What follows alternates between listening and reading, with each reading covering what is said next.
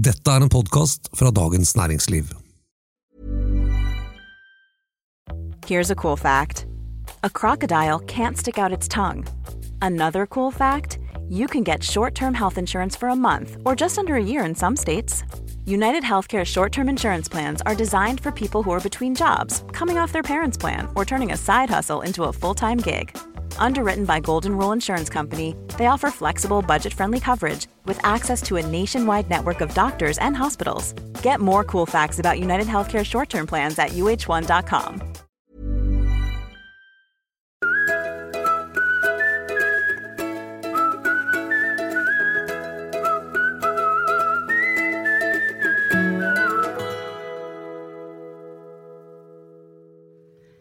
Hvor astronomisk høy må sjefslønnen bli for at oljefondet skal si stopp? Og må man ha superhøy lønn for å gjøre en superbra jobb?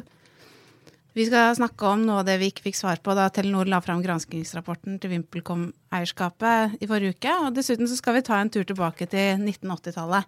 Dette de sakene vi opptatt av i Finansredaksjonen denne uken. Jeg heter Marte Ramuse Eriksen og journalist i Dagens Næringsliv. Og siden vi også blir sendt live på Facebook i dag, så kan alle dere i rommet her vinke og si hallo til kamera. Hei, hei. Hei. De jeg har med meg i dag utgavesjef Terje Erikstad. Hei, hei. Kommentator Bård Bjerkholt. Hallo. Og i dag, for første gang, også kommentator Eva Grinde. Hei.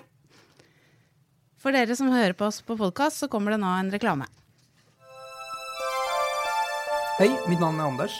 Dette Tom. Vi programledere på Nordnets podcast Pengepodden. Her snakker vi om sparing, investering, børs og finans. Vårt mål med våre episoder er ganske enkelt, nemlig at du skal bli en bedre investor og gjøre litt mer fornuftige valg når du plasserer pengene dine. Du treffer oss på Android, SoundCloud, iTunes og på nordnet.no, så sjekk oss opp, bli en bedre investor og hør på oss du også. Vi høres. Ha det. Og da kan vi begynne. Oljefondets toppsjef Yngve Slyngstad kom med en oppsiktsvekkende kursendring denne uken.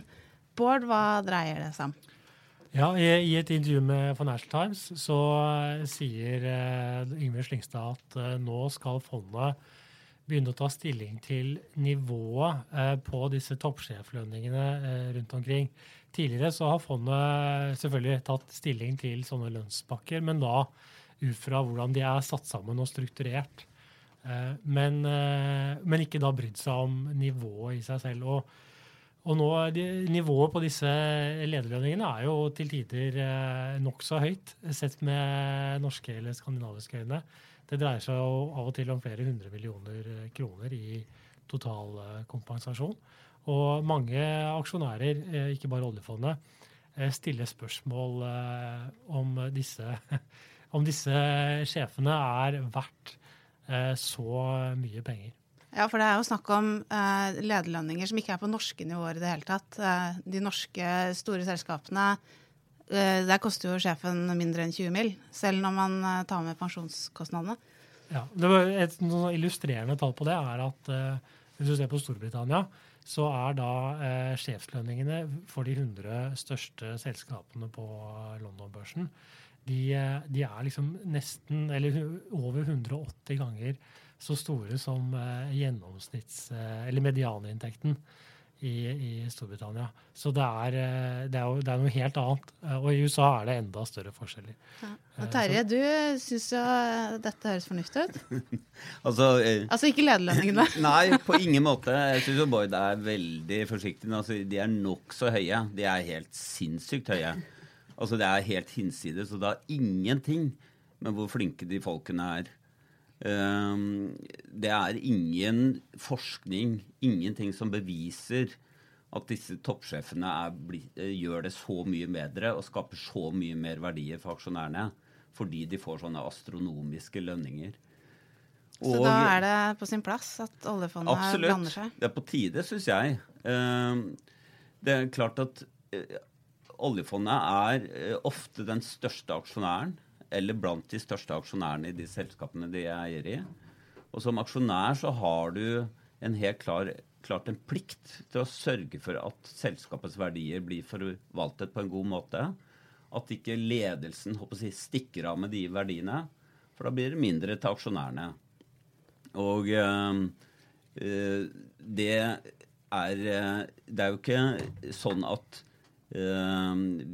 disse lønningene blitt så høye fordi aksjonærene har sagt ja.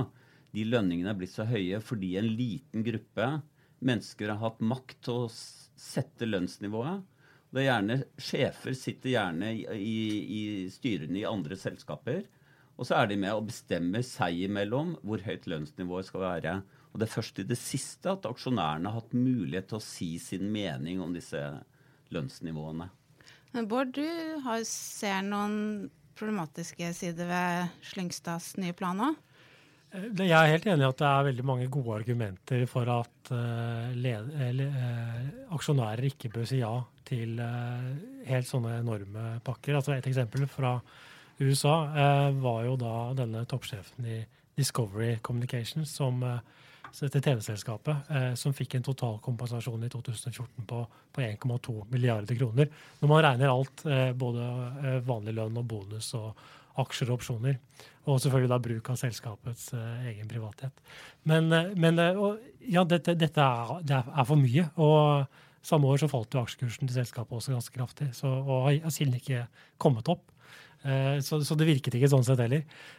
Men samtidig så mener jeg at man må ha for fondet, så mener jeg det riktig at de har gått forsiktig frem her, og at de har begynt med mer sånn prinsipiell stillingstagen til strukturen på disse lønningene. Fordi det noe som det vil være kanskje lettest å både argumentere for og få enighet om blant mange andre aksjonærer som har et annet syn på lederlønn enn det vi har i Norge. Og det også en fordel at fondet kan være prinsipiell, altså at du kan begrunne ditt standpunkt prinsipielt ut fra prinsippet for god eierskapsstyring. Det blir vanskeligere når man skal bevege seg og snakke om nivå. Da må du inn og vurdere, ja vel, denne personen, han eller henne, verdt så mye? Ja, det blir mer snakk om skjønn, og da blir det vanskeligere. Det både vanskeligere å argumentere for prinsipielt. Det også betenkelig, synes jeg, i den forstand at oljefondet jo et indeksfond. Det ikke et fond hvor de som sitter og styrer i Norges Bank har veldig mye de skal ha sagt og skal ha veldig mye makt. Men det klart sånne, når man begynner å ta stilling i sånne spørsmål, spesielt hvis de får mye slingringsmonn til å gjøre som de vil i Norges Bank, så får de også veldig mye makt. Og det tror jeg man skal være oppmerksom på. Men når det sagt, så mener jeg ikke at man da ikke skal ta tak i disse lønnsspørsmålene. Men fordi Bård, du sa hvor mye sjefen har vært, og hvor mye må man ha betalt for å gjøre en kjempegod jobb som toppsjef, Eva? Nei, det jo det som litt spesielt med hele denne problemstillingen at det jo ingen sammenheng. Det som Terje sier, det har jo vært forsket mye på dette, men man finner nesten knapt en sammenheng mellom avlønning av toppsjef og selskapets prestasjoner. Og en undersøkelse viser jo direkte negativ sammenheng, og der hadde man jo undersøkt grådighet blant toppsjefer, og da hadde man lagt inn noen ekstra premisser, som for eksempel avstanden ned til nest best lønte person. Det hadde negativt utfall for selskapet. Det var 2 særlige grunner til det. Det ene var at den toppsjefpakka ble så dyr at det rett og slett var mer penger ut enn inn på den sjefen. Og det andre at folk blir ganske demotivert hvis det alt for stor avstand opp til en sjef man ikke skjønner helt hvorfor skal ha de pengene.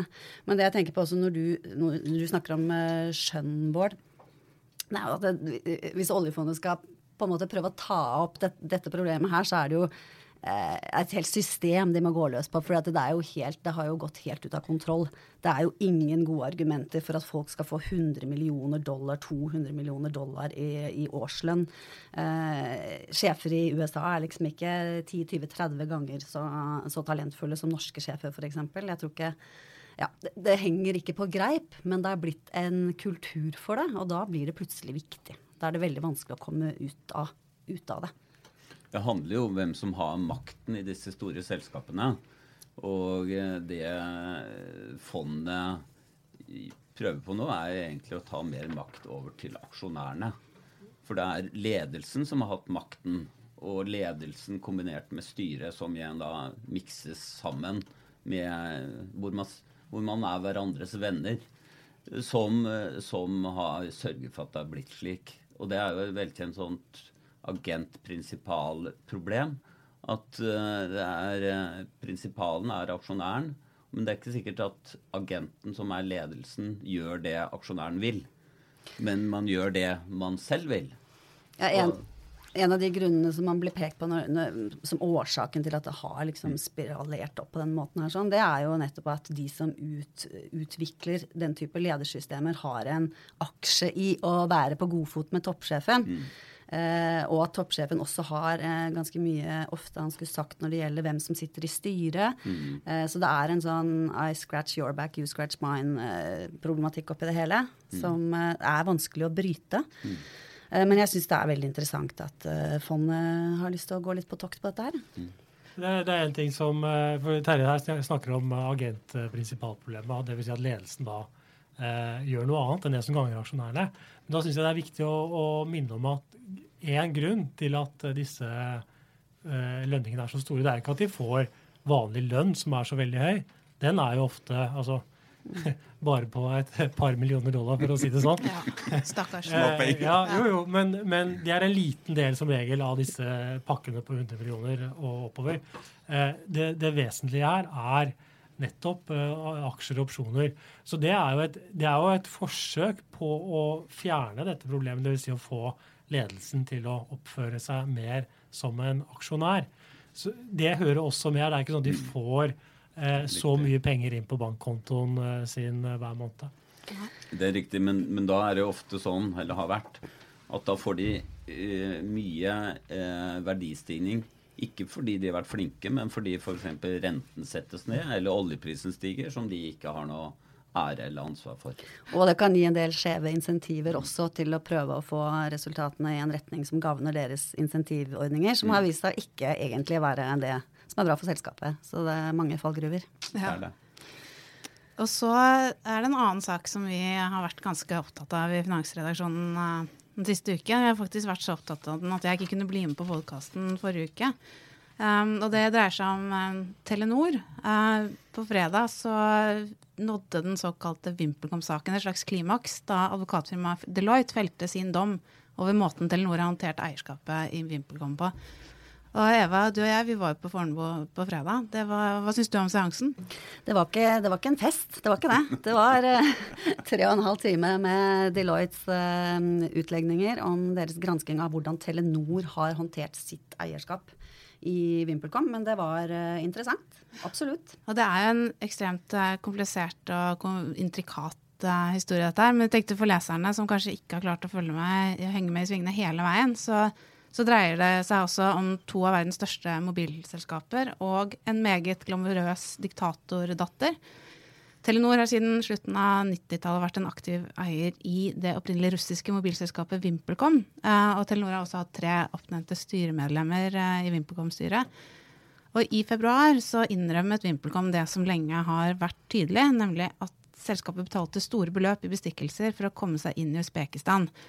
Og betalingene for viktige mobilinstanser de gikk ikke til statskassa, men til den ganske fascinerende presidentdatteren Gulnara Karimova.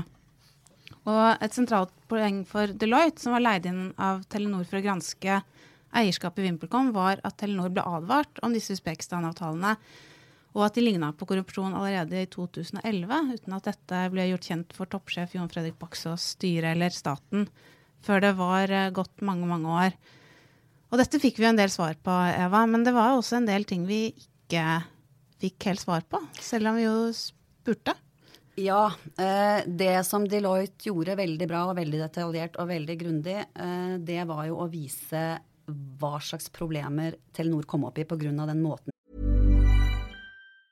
Life is full of awesome what-ifs, and some not so much, like unexpected medical costs. That's why United Healthcare provides Health Protector Guard fixed indemnity insurance plans to supplement your primary plan and help manage out-of-pocket costs. Learn more at uh1.com. Ryan Reynolds here from Mint Mobile. With the price of just about everything going up during inflation, we thought we'd bring our prices down.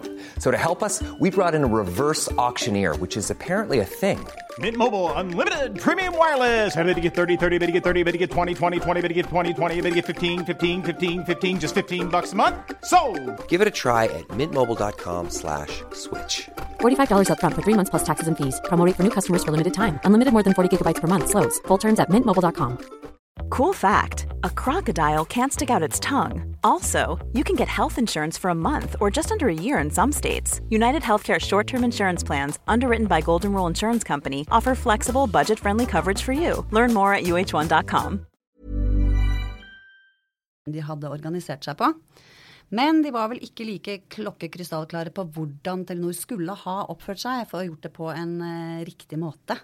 Så der henger jo noe i luften fortsatt. Men det som gikk igjen som en rød tråd gjennom hele, det var jo da hvordan denne varsleren, som var forbilledlig klar.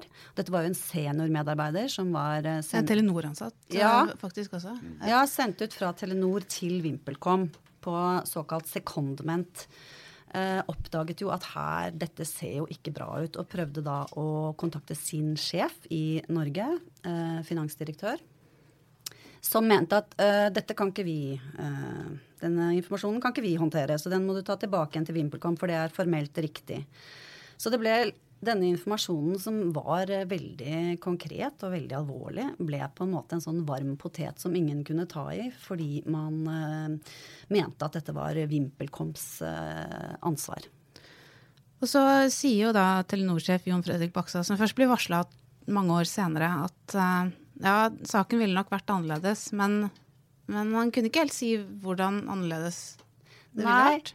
Han sa faktisk det at hadde jeg fått vite om dette før, og det burde jeg ha fått, så ville dette blitt annerledes. Men hvordan, det vet jeg ikke. Men det ville blitt en annerledes reise, sier han. Og det blir jo litt vagt. Og egentlig så er det oppsiktsvekkende at han ikke tar den ballen nå og sier noe annet enn at jeg aner ikke hva som hadde skjedd hvis jeg hadde fått vite denne informasjonen før. Baksaas har jo et medansvar for at det ble slik ved at man hadde konstruert en slags sånn, det skulle være silo mellom VimpelCom og Telenor. Informasjon skulle ikke flyte mellom selskapene. Ja, man skjønner jo at to selskaper som er selvstendige og børsnoterte og kan komme i konflikt med hverandre, at man må være påpasselig. Men her er det snakk om å få et råd om altså unngå en kriminell handling. Og så skal man ikke kunne varsle om det. Det høres helt... jeg kan ikke skjønne at taushetsplikt skal kunne brukes for å beskytte noen som driver potensiell kriminell virksomhet. Hva hvis da denne varsleren hadde oppdaget at sjefen hadde tatt penger fra kassa i VimpelCom? Skulle man da ikke si noe til eieren?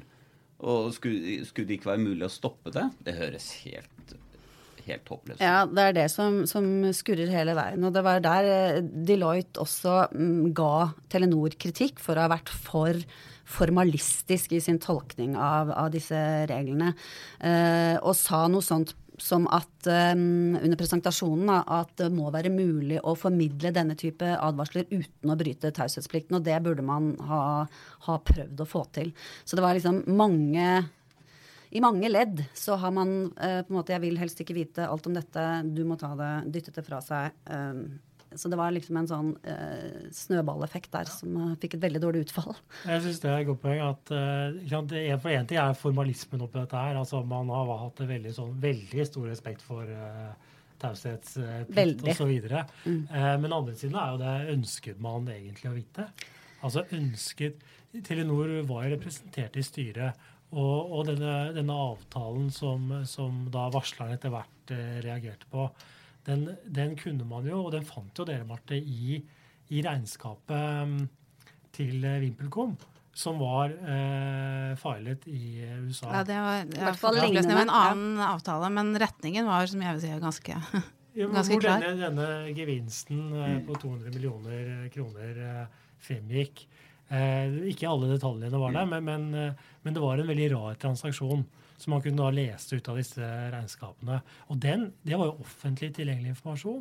Så enhver interessert i Telenor eller i toppledelsen eller da styremedlemmer i VimpelCom kunne gått inn der og sett på dette, og hvis man gjorde det, så mener jeg at da det litt pussig at man synes det der ser veldig bra ut. Det burde jo vært et grunnlag for å stille spørsmål. Hvorfor skal vi gi bort så mye penger? Ja. Altså hadde man gått inn og sett på realiteten i de transaksjonene, så hadde man jo raskt oppdaget at dette ser veldig rart ut. Men man gikk ikke inn i realitetene, og det gjelder jo både VimpelComs ledelse, og det gjelder Telenor, de i Telenor som fikk varslet om dette her. Du bare stoler på at hvis du spør noen om det er korrupt, og de krysser av for at det ikke er det, så er det liksom greit. Ja, nå er det jo en viktig ting å påpeke her er jo at i det forliket som VimpelCom gjorde med amerikanske og nederlandske myndigheter, så kommer det ganske klart frem at det var noen nedover i systemet i VimpelCom som var aktivt inn for å lure og bedra og holde tilbake informasjon, så det er viktig å få med, men likevel. Ja, fordi gitt at også i dette varslet fra denne ene Telenor-medarbeideren, så sto det også en stor betenkning når det gjaldt nettopp denne godkjenningen fra antikorrupsjonsreglene, og bare en sånn ting, og også de visste jo hvilket land de var i. Varsel om korrupsjon, rare transaksjoner omtalt i årsrapporten. Vi er i et av verdens aller mest korrupte land. Nei, jeg tror vi bare får stole på den informasjonen vi får. La oss gå videre. Nei, ikke sant? Det holder ikke helt. Nei, og selv om vi nå har fått svaret fra VimpelCom, vi har fått svaret fra Telenor, så er det også en høring i Stortinget som foreløpig ser ut til å være i slutten av måneden, hvor vi kanskje får litt flere svar på dette. Men nå, Terje... Hvilken rolle Melana burde hatt oppi det, eller har hatt oppi det hele også. Ja, så det er sikkert nok å gjøre fremover, Asken tro, for både oss og Telenor. Men Terje, du har litt lyst til å komme deg tilbake til 80-tallet. 1986. Jappetiden. Ja, men 1986, det var året som ga oss Har en drøm med Jørn Hoel, Melodi Grand Prix i Grieghallen, og en liten nyfødt tass som fikk navnet Petter Northug. Men det var også året som ga oss et dramatisk oljeprisfall, som førte til en lang og slitsom periode for norsk økonomi. Det var det. Og grunnen til at vi snakker om det nå, er jo at vi har opplevd et lignende oljeprisfall nå. Siden sommeren 2014 og frem til nå, så har jo oljeprisen falt like mye som den gjorde, og endog mer enn det den gjorde fra høsten 85 til midt i 86. Og det er akkurat det samme som skjer nå som skjedde den gang, at man kjemper om markedsandeler, og man produserer for fullt. Men den gangen så førte dette oljeprisfallet til den lengste og dypeste nedgangsperioden i norsk økonomi siden andre verdenskrig. Og det var som ledigheten begynte ikke å stige med en gang, og det tok sin tid, men den steg og helt frem til 93. Så det ble skikkelig ille etter den oljekrisen vi hadde den gangen. Men selv om oljeprisen smalt i bakken nå, og vi var nede på $27 fatet i vinter, så kommer det ikke til å gå så ille, tror du? Nei, og det er fordi at nå fører Norge en smartere økonomisk politikk. Den gangen forsøkte man å holde kronekursen fast når landet og bedriftene egentlig trengte en svakere krone for å kunne konkurrere. Og for å holde kronekursen fast, så måtte også man holde renten høy.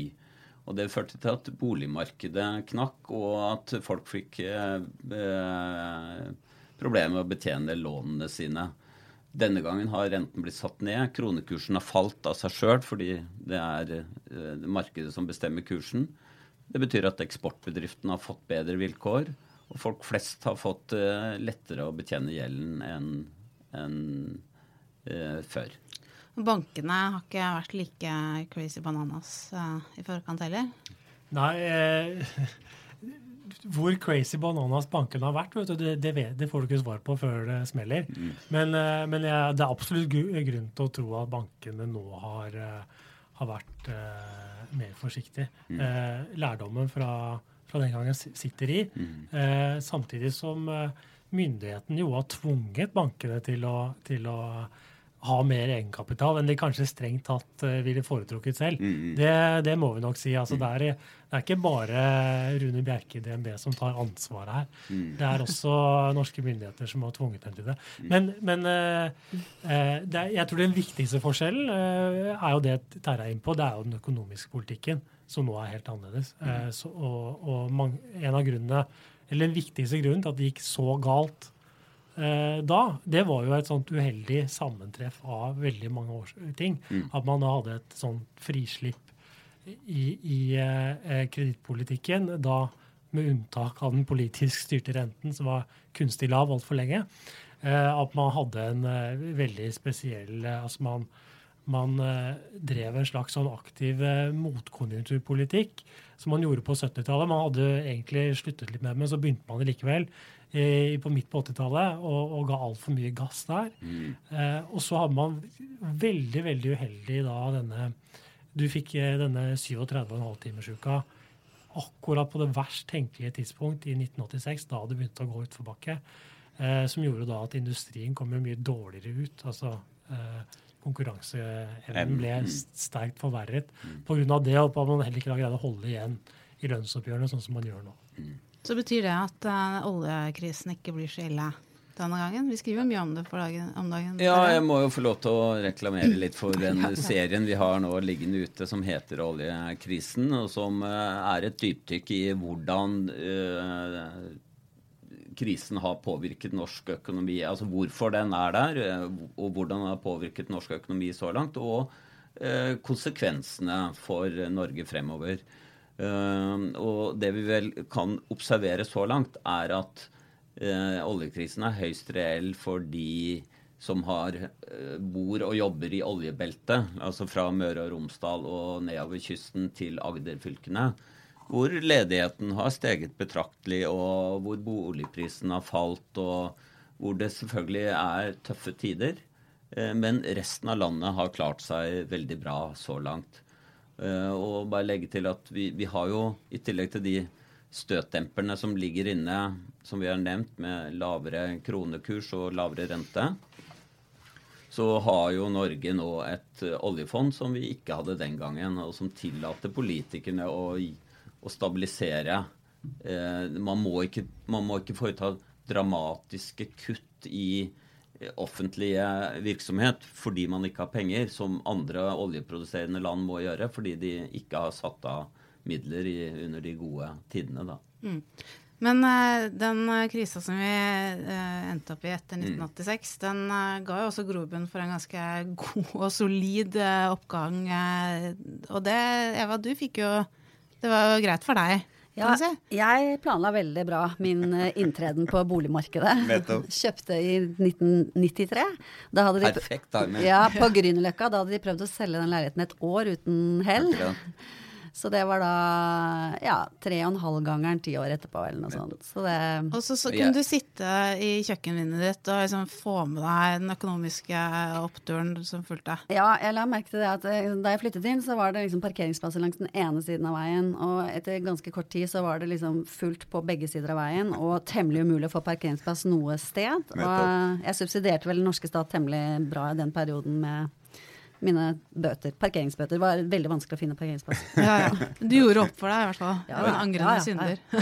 Jeg kjøpte 5 år tidligere, og det var maksimalt dårlig timing. Ja. Man kan aldri vite. Hvis du ønsker å fordype deg i skyhøye lederlønninger, Telenor og VimpelCom, eller konsekvensene av oljekrisen vi er i dag, så har vi plukket en bukett av saker til deg på dn.no.